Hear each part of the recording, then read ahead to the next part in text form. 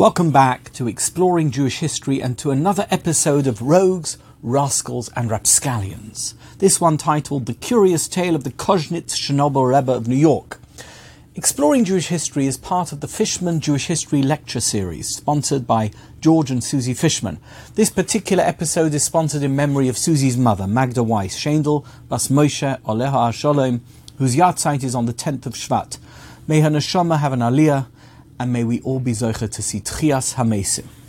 I would also like to thank the many people who helped me with information and illustrations in the lead-up to every one of these episodes. We now have a thriving and dynamic WhatsApp group of Baker Street irregulars, and I can tell you, on that group, no stone is left unturned, and no topic is left undiscussed. We have plenty of history buffs on the group, and I truly appreciate the help I get from all of them. Without you guys, I wouldn't have all the info I need to put these videos and podcasts together. So, thank you. I'm going to begin this presentation with a reference to my previous presentation, the one about the convicted felon Kamarna Enikel Zayda Meir Shmelner, who masqueraded as a miracle-working rabbi during the interwar years and fleeced huge sums of money from credulous Jews in New York, together with his chauffeur-driven buck-toothed sidekick, Miss Mary Bird. It was as a result of my research into Zayda Meir Shmelner that I first discovered the subject of today's presentation, a truly fascinating character called Rabbi Yisrael Twersky, who was the Koznitzer Chernobyl Rebbe of New York and who was also the author of a learned rabbinic work, Sefer Einei Yisrael. And let me tell you this, his story is one of the strangest stories of any rabbi or rebbe that I have ever come across. I'm not kidding. And as you are well aware, I have researched the stories of many of the strangest, most unusual rebbes and rabbis ever to carry these titles. You will recall that Zayda Meir Shmelner and Mary Bird were arrested for grand larceny in New York in 1936. Shmelner refused to post bail on the basis of a rather convoluted argument that if he would post bail, he would be acknowledging that the charges against him were legitimate. So instead of posting bail, he languished in jail. And throughout the period until the trial commenced, he loudly protested his innocence, using any means at his disposal to publicize his rejection of the charges. On the 17th of September 1937, the Forward newspaper, Vorwärts, published a 2-page op-ed by Zayda Shmelner in which he vigorously protested his innocence. Presented as an Erev Yom Kippur vidui, a so-called confession declaration that Shmelner had written in jail and then mailed to the newspaper's editor, the article was a triumph of bravado over reason. Shmelner rejected his accusers as misinformed fools who had ruined everything by having him arrested, and now everyone was going to lose everything. In particular, there would be so many poor and needy people who would suffer as a result of his arrest and imprisonment. Never once in my 35 years as a rabbi, said Shmelner, have I ever enriched myself, although I have had ample opportunity. Rather, he claimed, he had lavished money on those who were less fortunate than him and supported them in their hour of need. Shmelner also declared that he would make good on all his promises of financial returns to those who had given him money, even if he was found guilty of the accusations that were being hurled at him. The gist of Shmelner's piece is almost like a Robin Hood defense. He seems to be saying, I like giving money to charity cases, and I gave fortunes of money away to the poor, and all the money I got from people has gone to good causes, so, give me a freaking break. But this defense was at odds with the actual story of how Shmelner had obtained the money. He had gotten the money when people gave it to him because he had promised them miracles, and he had promised them incredible returns on their cash. And those miracles had never come to pass, and he also had no money to pay them back. All his promises had turned out to be empty words, made so that his hapless victims gave him the money that immediately went towards his extravagant, over-the-top charitable giving, which, by the time of his arrest, had reached industrial proportions. The Robin Hood of literary legend stole from the rich and gave to the poor. You can argue and debate about whether what he did is morally correct, especially as the rich people who feature in the Robin Hood legends, the Sheriff of Nottingham and all his aristocratic friends, were exploiting and persecuting the poor, which was why Robin targeted them. But Zayda Shmelner wasn't stealing from the rich to give to the poor. He was stealing from the poor to give to the poor. His hapless victims were struggling immigrants with limited money, and yet he still ripped them off, and then gave their hard-earned, scarce money to causes he considered needy. Shmelner gave away huge sums of money, and the evidence points to the fact that he gave most of the money he stole away. But there is no virtue in giving away other people's money, however generous you are. What is surprising, though, is that no one really came to Shmelner's defence. You would think that with all his generosity, at the very least, the people who had benefited from his generosity would have come to his defence. But there was nothing, not a peep. Crickets. Although, to be fair, that's not quite true. There was one letter, a passionate letter, that was written in response to the 1937 Forward op-ed. It was written by Rabbi Yisrael Twersky, the Koznitzer Chernobyl Rebbe of New York. Admittedly, the letter was never published, even though he submitted it for publication. But I have the original letter, and it is as a result of this extraordinary letter that I have stumbled onto the story of one of the most intriguing rabbis that I have ever researched. Here is the opening paragraph of the letter. There is no addressee, but it was most likely sent to the editor of one of the major contemporary American rabbinic journals. Haparadis, for example, which was the journal published by the Agudas Harabonim, or possibly it was Hamasila, the journal published by the Vaad Harabonim of New York. Rav Twersky's letter was a direct response to Shmelner's vidui. In the letter, Rav Twersky extols the virtues of someone who, as he frames it, comes clean and confesses his wrongdoings in public. This is what Shmelner has done, he says. Rav Twersky refers to Shmelner as a giboir and as a manhig hadoir. He compares him to Rabbi Akiva and to Nochum Ish Gamzu from the Gemara, two of our great Talmudic sages who accepted Yisurim, suffering, with unquestioning love of God. He castigates Shmelner's Hasidim and devotees for having abandoned him, although he acknowledges that this might be to do with the huge sums of money he has been accused of stealing. After all, his so-called friends don't want to be landed with the bill. I know for sure, Rav Twersky says, that the great rabbi is totally innocent of these shameful accusations. One wonders, on the basis of that extraordinarily confident statement, what exactly Rav Twersky thought Shmelner was confessing to in his vidui. A mystery. There are people who achieve greatness with one great act, writes Rav Twersky, and then there are those whose lives build up towards greatness in many steps and stages. Such a person is Rav Zayda Meir Shmelner, whose many extraordinary acts of kindness slowly elevated him from obscurity to greatness.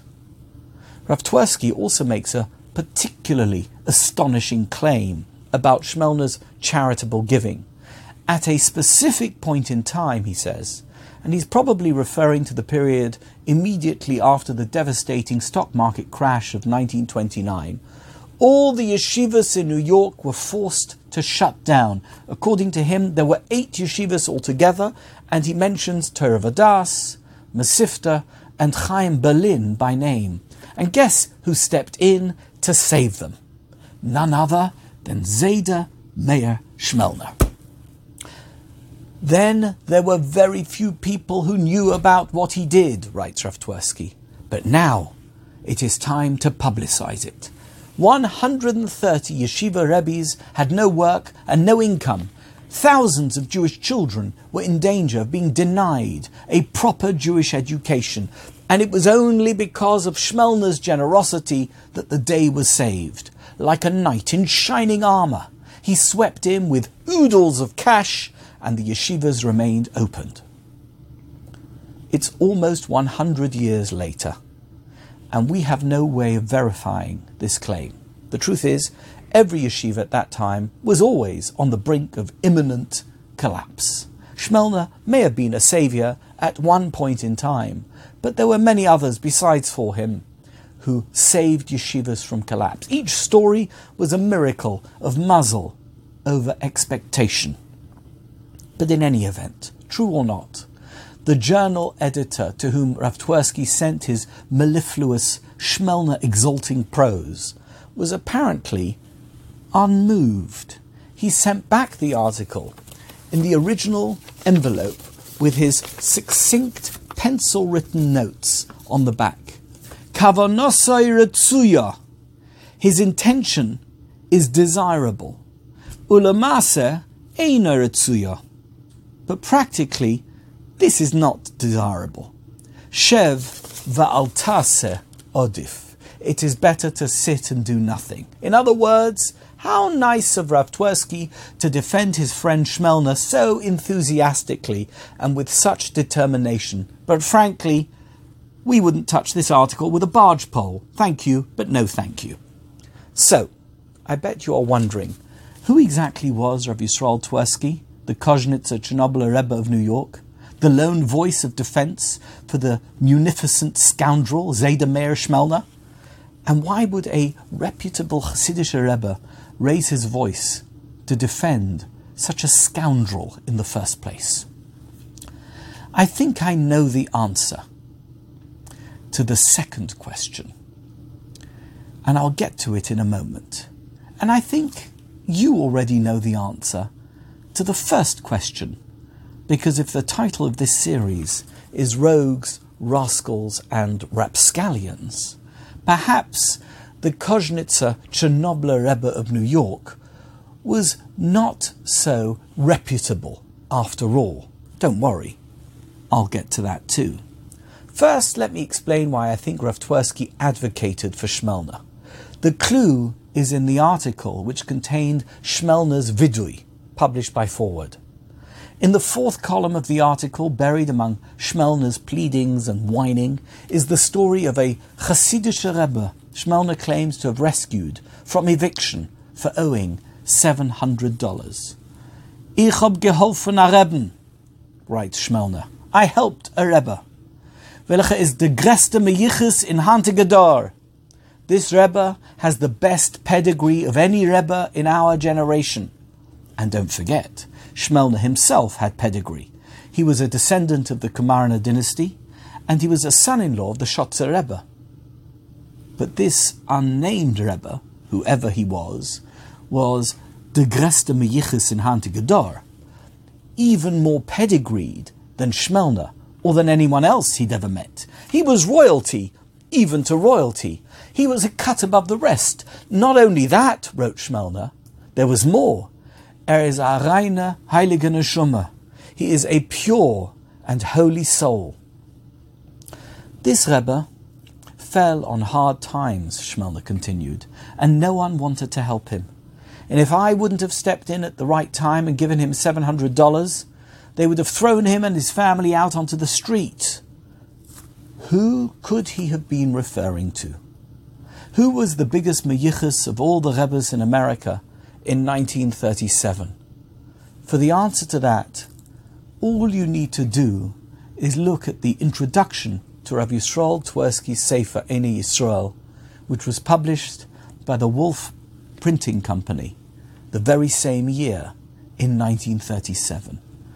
The learned tome, which opens with a gushing endorsement letter written by Rav Yeshua Heschel Rabinovich, the Monastricher Rebbe of New York, who calls Rav Twersky his beloved relative and friend, is introduced with a prefatory foreword which lists all of Rav Twersky's illustrious forebears. And here they are. Rabbi Yehuda Leib HaKohen, who was a disciple of the Maggid of Mezrich and author of the venerated Hasidic work Or HaGonuz. Rabbi Menachem Nochem Twersky of Chernobyl, a disciple of the Baal Shem Tov and of the Mezritcher Maggid, and the author of Ma'or Einayim. And of course, the founder of the Chernobyl dynasty, with all of its many branches. Rabbi Elimelech of Lizhensk, one of Hasidism's most renowned masters, author of the highly regarded Noam Elimelech. Rabbi Yisrael Hopstein, the celebrated Maggid of Koznitz, who was the founder of the proliferate Koznitz dynasty. Rabbi Avraham Yeshua Heschel of Apta, Rabbi Gedalia of Linitz, who was the son-in-law of Rabbi Pinchas Koretzer, and then finally, the ultimate prized ancestor of any Hasidic Rebbe, the Baal Shem Tov, who was the founder and originator of Chassidus. Wow. Quite a list, don't you agree? It's a who's who of Hasidism's founding aristocracy. And after hearing that list, you can well understand why Zayda Shmelner would have said that Rav Twersky was the Greste Meyichus in the Hante Gedor. Think about it. All these A-list Rebbes on Rav Twersky's list of ancestors had numerous Hasidic Rebbes who were their direct descendants, and an equal amount of Hasidic Rebbes who had married into their families, which essentially meant that Rav Yisrael Twersky was related to just about every Rebbe anyone had ever heard of. As I said, he was royalty, even to royalty. Quite unbelievable. The thing is, when something sounds too good to be true, come on, you know the score. You know what I'm about to say. If it sounds too good to be true, it usually isn't true. Rav Twersky signed his name in Einei Yisrael as Yisrael ben Reb Shlomo Zev of Koznitz.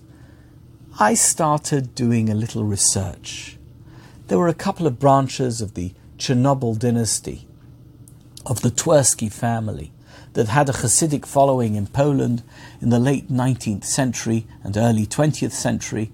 They were offshoots of the Ukraine-based Trisk and Cherkass Hasidic groups. But these Hasidim were called Triska Hasidim and Cherkass Hasidim, not Koznitzer Hasidim, and not Chernobyl Hasidim.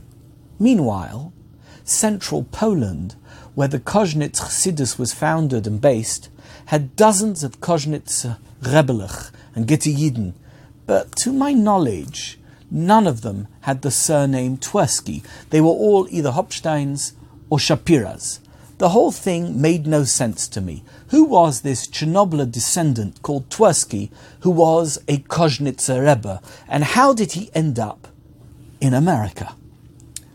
I turned to my friend Yitz Twersky, who is the expert on all things Chernobyl and Twersky related, and whose beautiful book, here it is, Admire Malchut's based Chernobyl, is one of the most amazing books ever produced, showcasing a Hasidic dynasty. Who is this Chernobyl descendant? I asked Yitz. Which branch is he from? I can't find any trace of this Koznitz Twersky family. Yitz laughed. That's because his real name wasn't Twersky, and I don't think he is related to any Twersky on the vast Chernobyl family tree. Not one. And as far as I can tell, he's not related to any Koznitz branch either. You're kidding me, I said. No, I'm not, replied Yitz. The guy was an imposter. He was never a Rebbe. His father was never a Rebbe. No one in his family was ever a Hasidic Rebbe anywhere in Europe at any point in time. The whole Koznitz-Chernobyl-Twersky connection is fake news. It never happened. Period.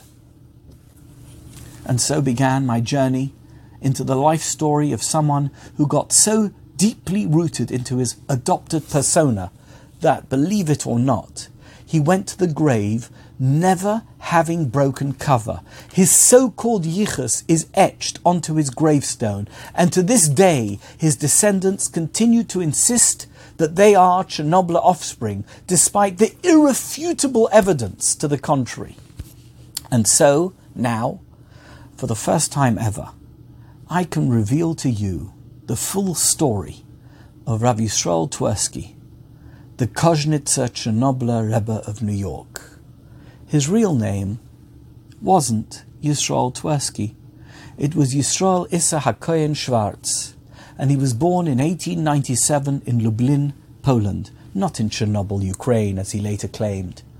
It would appear he dropped the name Isser because this was not a common name in Russia and Ukraine, so it was better just to be called Yisrael, which could mean that he was named after the Koznitzer Maggid, or even the Baal Shem Tov, neither of whom was called Yisrael Isser. Here is a record of Yisrael Isser's birth from the archives in Lublin, Poland. Yisrael Isser's father was Shlomo Wolf HaKohen Schwartz, a native of Lublin, as were his parents, Moshe Leib and Maria. Yisrael Isser's mother was Leah Bina Freiburger, who was born in 1861 to Ovadia and Chana Brandl Freiburger. Leah Bina died when Yisrael Isser was just 3 years old, in the same year as her newborn son, Yisrael Isser's younger brother, Ovadia. He also died. All of this is documented in the archives in Lublin. In 1917, at the age of 20, Yisrael Isser got married in Lublin to 19-year-old Henna Gittel Levinson, the daughter of Moshe Shlomo Levinson and Dreza Rolnik. I hope you're keeping track. Are you listening carefully? So far, no Twerskys, no Hopsteins, no Shapiras, just ordinary Jewish folk from Lublin. Yisrael Isser and Henna Gittel had 3 children in Lublin. On June 18th, 1918, their first son was born, Gershon Henoch, later known as Henry Jerome. On November 19th, 1920, their second son was born, Yaakov Tanchum Meir, later known as Jacob. And on August 10th, 1923, their third son was born, Ovadia Elimelech, later known as Victor. They had a fourth son as well, David. I'll get to him a bit later on. You may be wondering, how do I know that Rav Yisrael Twersky is not who he says he is, but is actually Yisrael Issa HaKohen Schwartz? Maybe I'm wrong. Maybe Rav Yisrael Twersky and Yisrael Issa HaKohen Schwartz are actually 2 totally different people. So why am I connecting them and saying that they are the same person? The truth is, it's a good question, but the answer is even better. I know that they are the same person because Yisrael Issa HaKohen Schwartz slipped up a few times on documents and in information that he submitted after his arrival in the United States. According to records kept on Ellis Island, Rav Yisrael Twersky was 29 years old when he arrived in America for the first time in New York on his own on March 5th, 1926, on the German passenger liner SS Berlin. Here is the ship manifest with a record of his details. His last residence is recorded as having been Pressburg, Bratislava, Czechoslovakia, but his birthplace is listed as Chernobyl, Russia, 1897. Okay, so far he is on his own, and Yisrael Twersky in the manifest could be a member of the Twersky family who was seeking refuge in the United States. There were many Twerskys in the United States by the late 1920s, even Yisrael Twerskys, and many more Twerskys would still come. So much so that Rav Yosef Eliyahu Henkin, America's first major posek and head of Ezras Torah, the non-profit that supported needy rabbis and their families, thought that all Hasidic Rebbes had the surname Twersky. You think I'm kidding? I'm absolutely not kidding. I mean it, and I can prove it. Here is a check from my ephemera collection with Rav Henkin's handwriting and signature. Rav Henkin made the check out to Reb Aaron Halberstam of Görlitz, New York, but the recipient's name, where the recipient's name is written, it doesn't say Reb Aaron Halberstam. Look carefully. It says Rabbi Aaron Twersky, and that's Rav Henkin who wrote it. So how do I know it was meant for Reb Aaron Halberstam? Simple. Because on the back of the check, Reb Aaron Halberstam endorsed it using the surname Halberstam, not Twersky, because that wasn't his surname. Although, full disclosure, Reb Aaron Halberstam's mother was Yocheved Rivka Twersky, the daughter of Reb Mordechai Dov Twersky of Hornishteipel Kalenkovich. But, be that as it may, to be perfectly frank, I find it very hard to believe that Rav Henkin, who is a blue blood Litvak and clueless about Chassidish Yichus and Mishpachology, would have known who Reb Aaron Halberstam's mother was, and would have therefore have confused the surnames when he wrote the check out. But I digress, as I tend to do. Please forgive me. Where was I? Oh yes. Yisrael Twersky arrived on his own to New York on the SS Berlin. He could have been a Chernobyler Twersky. So why do I think he's Schwarz? I'll tell you why. Because when his family arrived, his wife and 3 sons, their first names are all exactly the same as Yisrael Issa Schwarz's wife and children's first names. And guess what? Their surnames are all Schwarz, not Twersky. Take a look at the ship manifest that shows the family's arrival. Here's a close-up of the names as they appear on the manifest. And then, just 2 years later, in the 1930 US Census, there they all are. Take a look at the names. Yes, Hannah Gittel's name is reduced to just Hannah, but the kids' names are the same as they were. And all their surnames have miraculously changed to Twersky.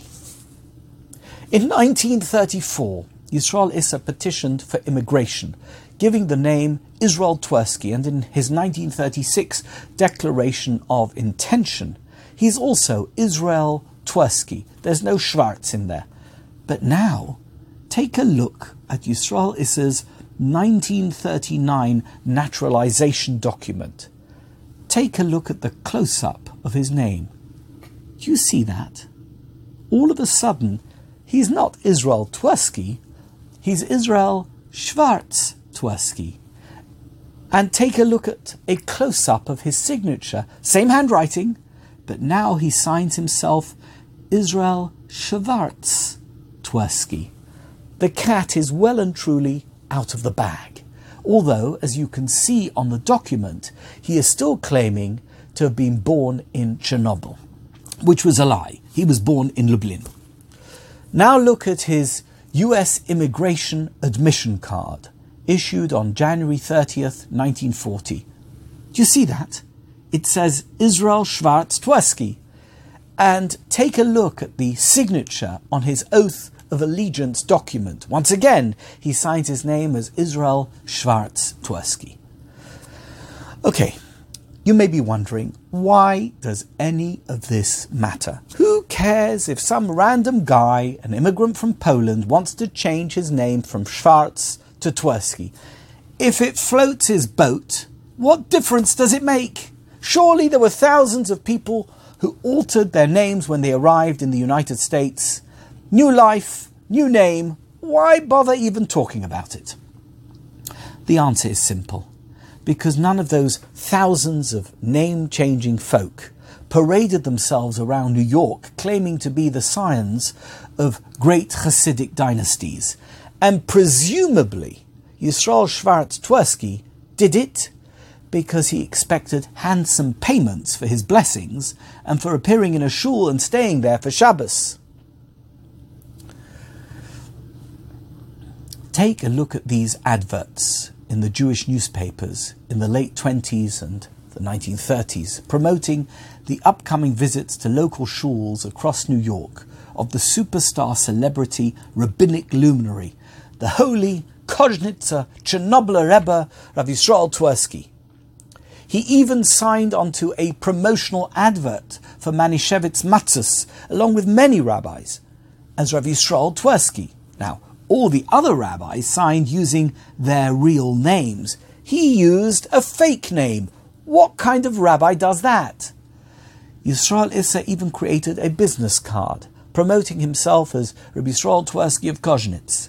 His star shone very brightly, and he reaped the rewards.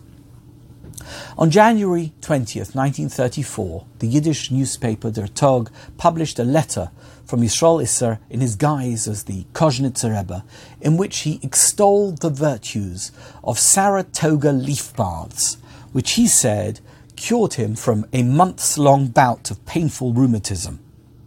In another article, this one in English, Yisrael Isser's visit to the Beis Tfilah Shalosh Sudos was enthusiastically promoted. Rabbi Twersky is considered one of the greatest Hasidic rebbeim of our time, the newspaper gushed. Residents and tourists who wish to have an Oneg Ruchni are urged to be present. So, I guess you're wondering, why did he do it? This charade must have been totally exhausting. And at any moment in time, he might be exposed.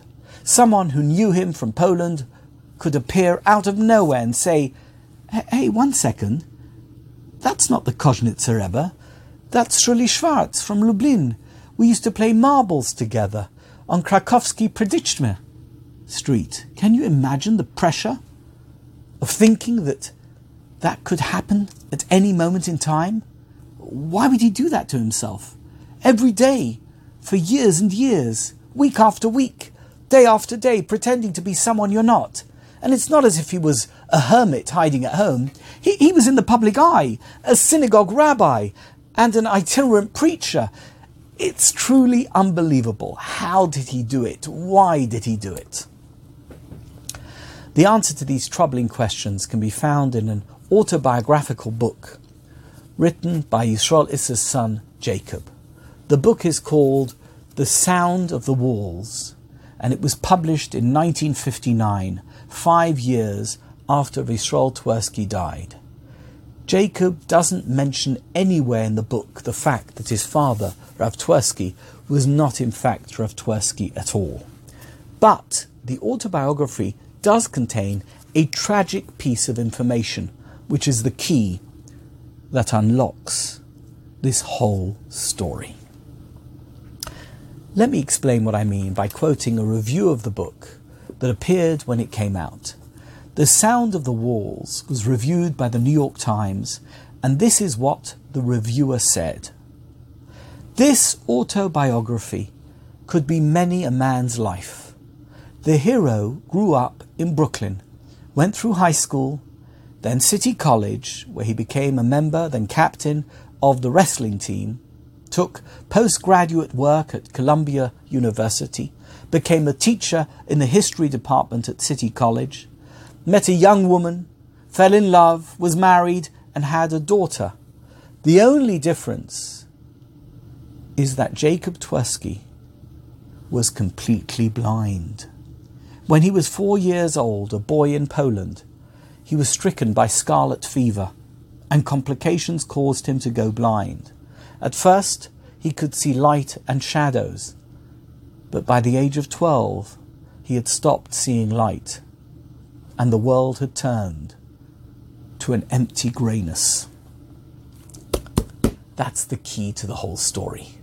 Jacob describes how he began to lose his sight, and how his father, desperate to help him restore his sight, resolved to immigrate with his wife and sons to America, where the doctors were far more advanced than they were in Poland. Yisrael Isser was sure that in America there would be a doctor who would be able to do something, anything, for Jacob. But how would an anonymous immigrant rabbi who only spoke Yiddish pay for all the medical expenses? Doctors cost money, medical procedures cost money, and money doesn't grow on trees. Jacob doesn't address this topic in his book, The Sound of the Walls, but I think I know the answer. If Shruly Schwartz from Lublin moved to America, he would sink without a trace. But if Rav Yisrael Twersky, scion of Chernobyl and Koznitz, the descendant of every Hasidic great from Russia and Poland, even of the Baal Shem Tov, moved to America, he would take the country by storm. People would pay to see him, and they would give him money to pray for them, and they would listen closely to his speeches, and the money he earned from all of this would be used to pay for Jacob's medical bills. That's what happened. Not that it helped. Sadly, Jacob went blind anyway. But by then, it was too late. The revered Koznitz Chernobyl Rebbe couldn't suddenly drop his cover and say, "Sorry guys, it was all a big mistake. I'm actually Yisrael Issa Schwartz. I was having you all on.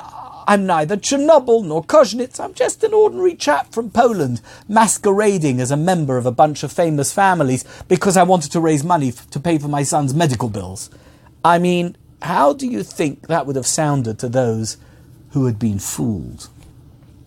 Jacob writes of an elderly couple who walked for miles every Shabbos just to spend the last hour of the holy day with a man they knew as the Koznitzer Chernobyl Rebbe. They wanted to bask in his shadow because their ancestors had followed his ancestors, except that they weren't his ancestors because he'd made it all up. But once Yisrael Issa was caught up in the con, he could never change back to who he really was. It had to be his persona for the rest of his life. And while his wife must have known the truth, his kids never knew.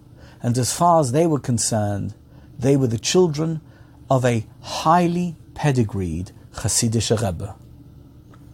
But now I have another question.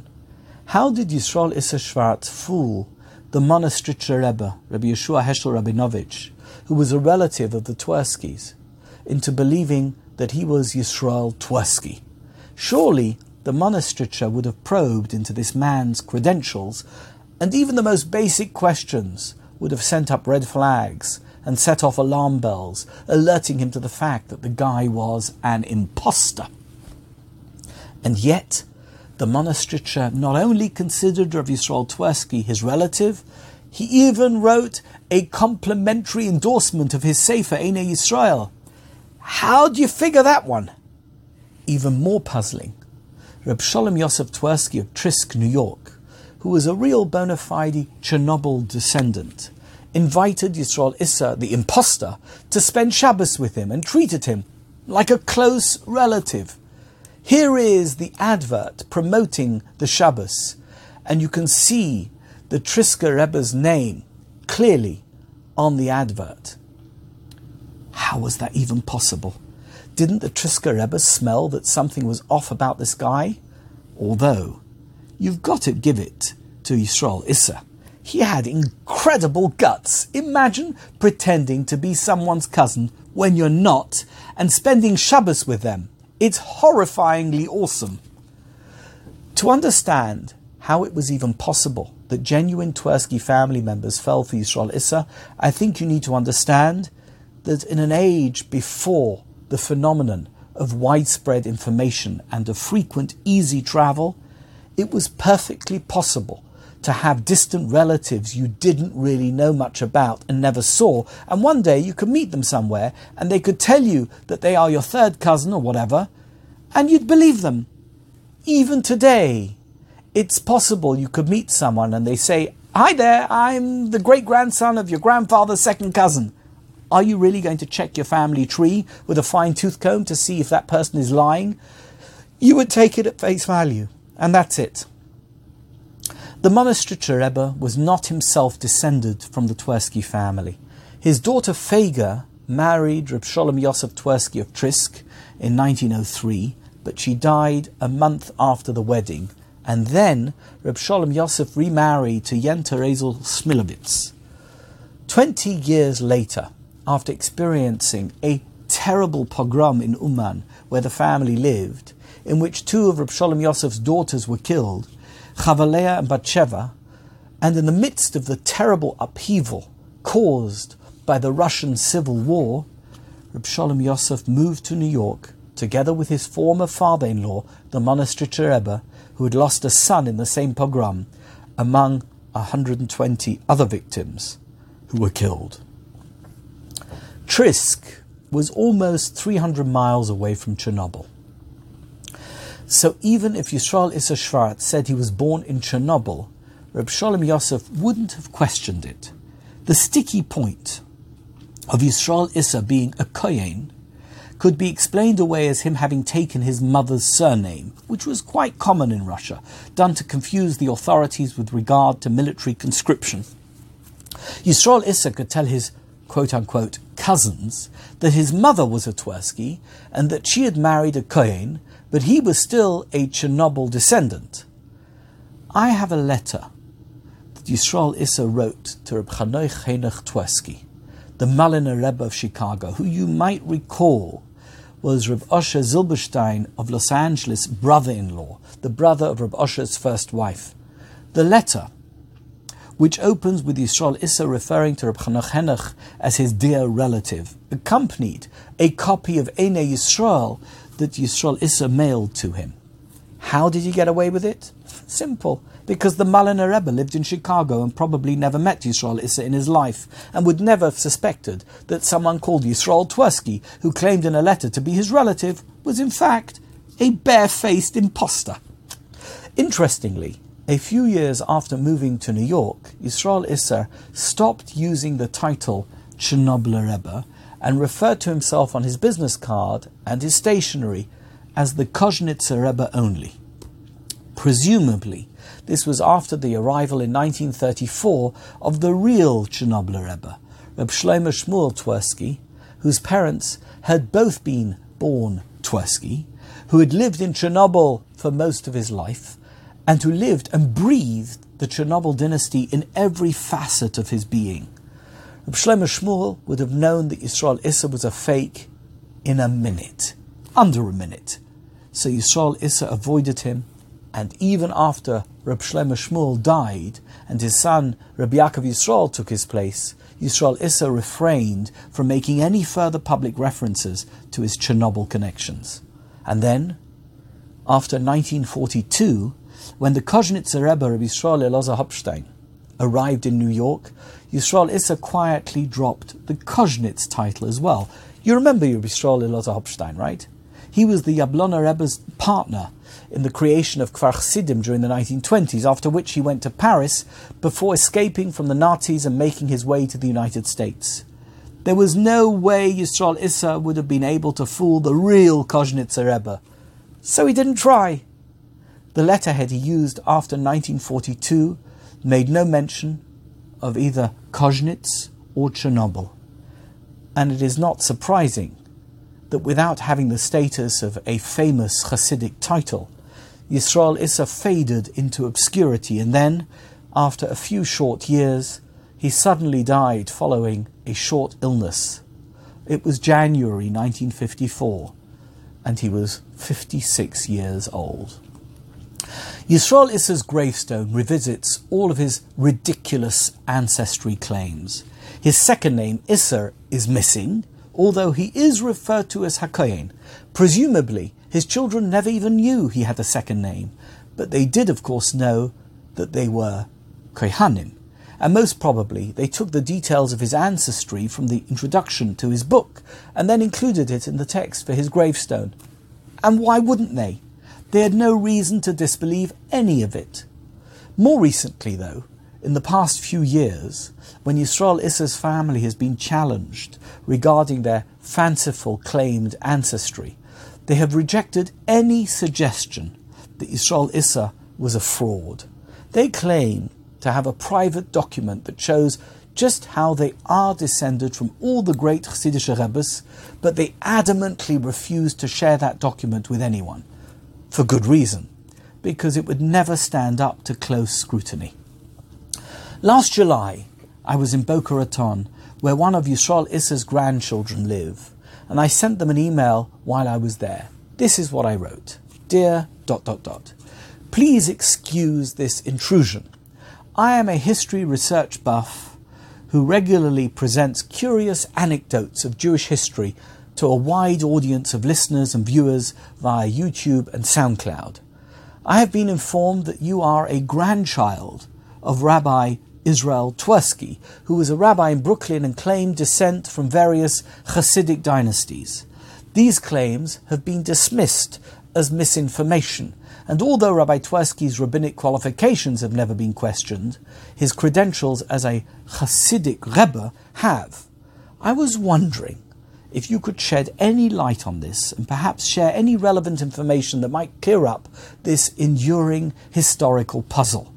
Although I live in Beverly Hills, California, I happen to be in Boca for a couple of days and would be delighted to spend some time with you if you are able to meet me. I look forward to hearing back from you at your convenience. They never responded. Perhaps I will hear from them when this presentation goes live on YouTube. Incidentally, I have Yisrael Isser's rabbinic credentials. On the face of it, they seem first class.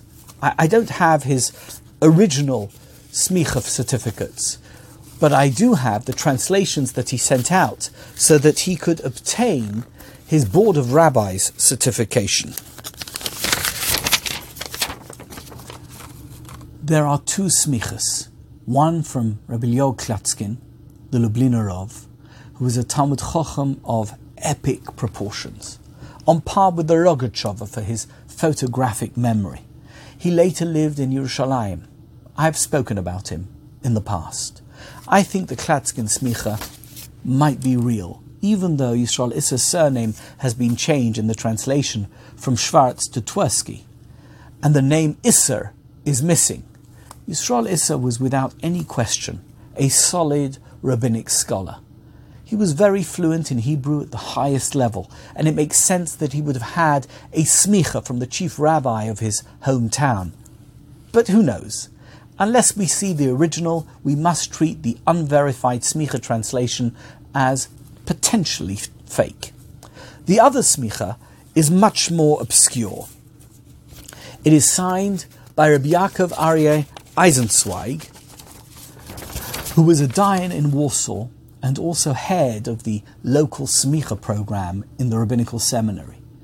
If I'm perfectly frank, this smicha has to be a fake, as it mentions that Yisrael Isser was a community rabbi in Pressburg for several years, which makes no sense whatsoever, as he never lived outside Poland as far as I know.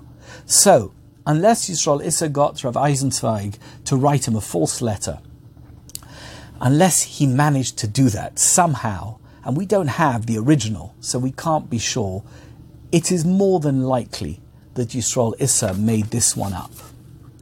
I mentioned earlier that Yisrael Isser claimed when he arrived in America that he'd been staying with his uncle in Pressburg, Bratislava, and in several adverts that promoted him as the Koznitzer Chernobyl Rebbe, his residence in Pressburg is mentioned, probably because he wanted to attract Jews who originated in the Austro-Hungarian Empire to attend his Shabbos gigs. And so, perhaps that's where he got the idea to add Pressburg to his resume for the smicha. Who knows? His motives in this instance are lost in the mists of time. I have another couple of odds and ends to tidy up before I conclude. Firstly, Yisrael Isser's fourth son, David Twersky, who was born in New York in 1931. He was a rabbi and an educator in New Jersey for decades and was buried there when he passed away in January 2020. Here is an article about him from August 1960, when he was appointed head of school at Hillel Academy in Perth Amboy, New Jersey. I saw online that the author, Joshua Braff, has written a blog about his experiences at Hillel Academy in Perth Amboy. And I just want to share a couple of lines with you because it is really quite amusing. They say, write what you know. My first novel is about a yeshiva boy who leaves his religious education to attend a public school in suburban New Jersey. I drew from my own personal memories of a building in Perth Amboy called Hillel Academy, a place that was so ill prepared to teach that it was torn down a few years after I left. And he goes on in the same vein. Look it up. It's a funny piece. Another important point. Yisrael Isser's Sefer Einei Yisrael was not a complete work. He divided it into 3 topics. This is the manuscript of it here, and they are Ein Kedem, Ein Salmoin, and Ein Tzedek Umishpat. But there is an additional unpublished section called Ein Emunah. I have the manuscript here. In this 4th section, Yisrael Isser shows his fluency in medieval Jewish philosophy and quotes extensively from Moreh Nevuchim, Kuzari, Hashem, and Ikorim, which I have to say are not Sforim that are regularly quoted by Hasidic Rebbes, or even irregularly quoted by Hasidic Rebbes. Which brings me to my final point, also about his Sefer. I found it curious that he doesn't regularly quote Ramchal, Rav Moshe Chaim Luzzatto, anywhere in his Sefer. It's a Sefer on Machshava, and Ramchal is the master of Machshava. I don't think I need to tell you that Ramchal is quoted in so many Sforim from the 20th century that deal with philosophical and Kabbalistic topics, probably in all of them. But there's a good reason Ramchal is not quoted in Yisrael Isser's Sefer. Do you know why? Because there are countless instances where Sefer Einei Yisrael directly plagiarizes Das Tfunos by Ramchal. Yep, Yisrael Isser passes off Ramchal's work as if it's his own. These are just a few pages of examples. Take a look. Einei Yisrael is in Rashi script and Das Tfunos is in the square letters. Literally, it is exactly the same, word for word. I'd like to thank the Baker Street Irregular, he wishes to remain nameless, who did the work for me and put this document together. And just so you know, there's plenty more. This is just the tip of the iceberg. I guess once you are a Goinev Das, it doesn't stop with changing your surname. It extends to everything else as well. Well, that just about concludes the curious tale of the Koznitz Chernobyl Rebbe of New York, Yisrael Isser HaKohen Schwartz, a.k.a. Rav Yisrael Twersky. I have much more to say about him, including numerous gems from his correspondence archives, which I have here in my Judaica collection. Maybe one day I'll get to it all, but in the meantime, thank you so much for watching or listening and for being part of my Jewish History Chevra. Hopefully I'll be back soon with another episode, and don't forget, keep your eyes open for good stories, and if you come across a good story, share it with me by email, pinnydunner@gmail.com. Thank you so much, and until next time, goodbye.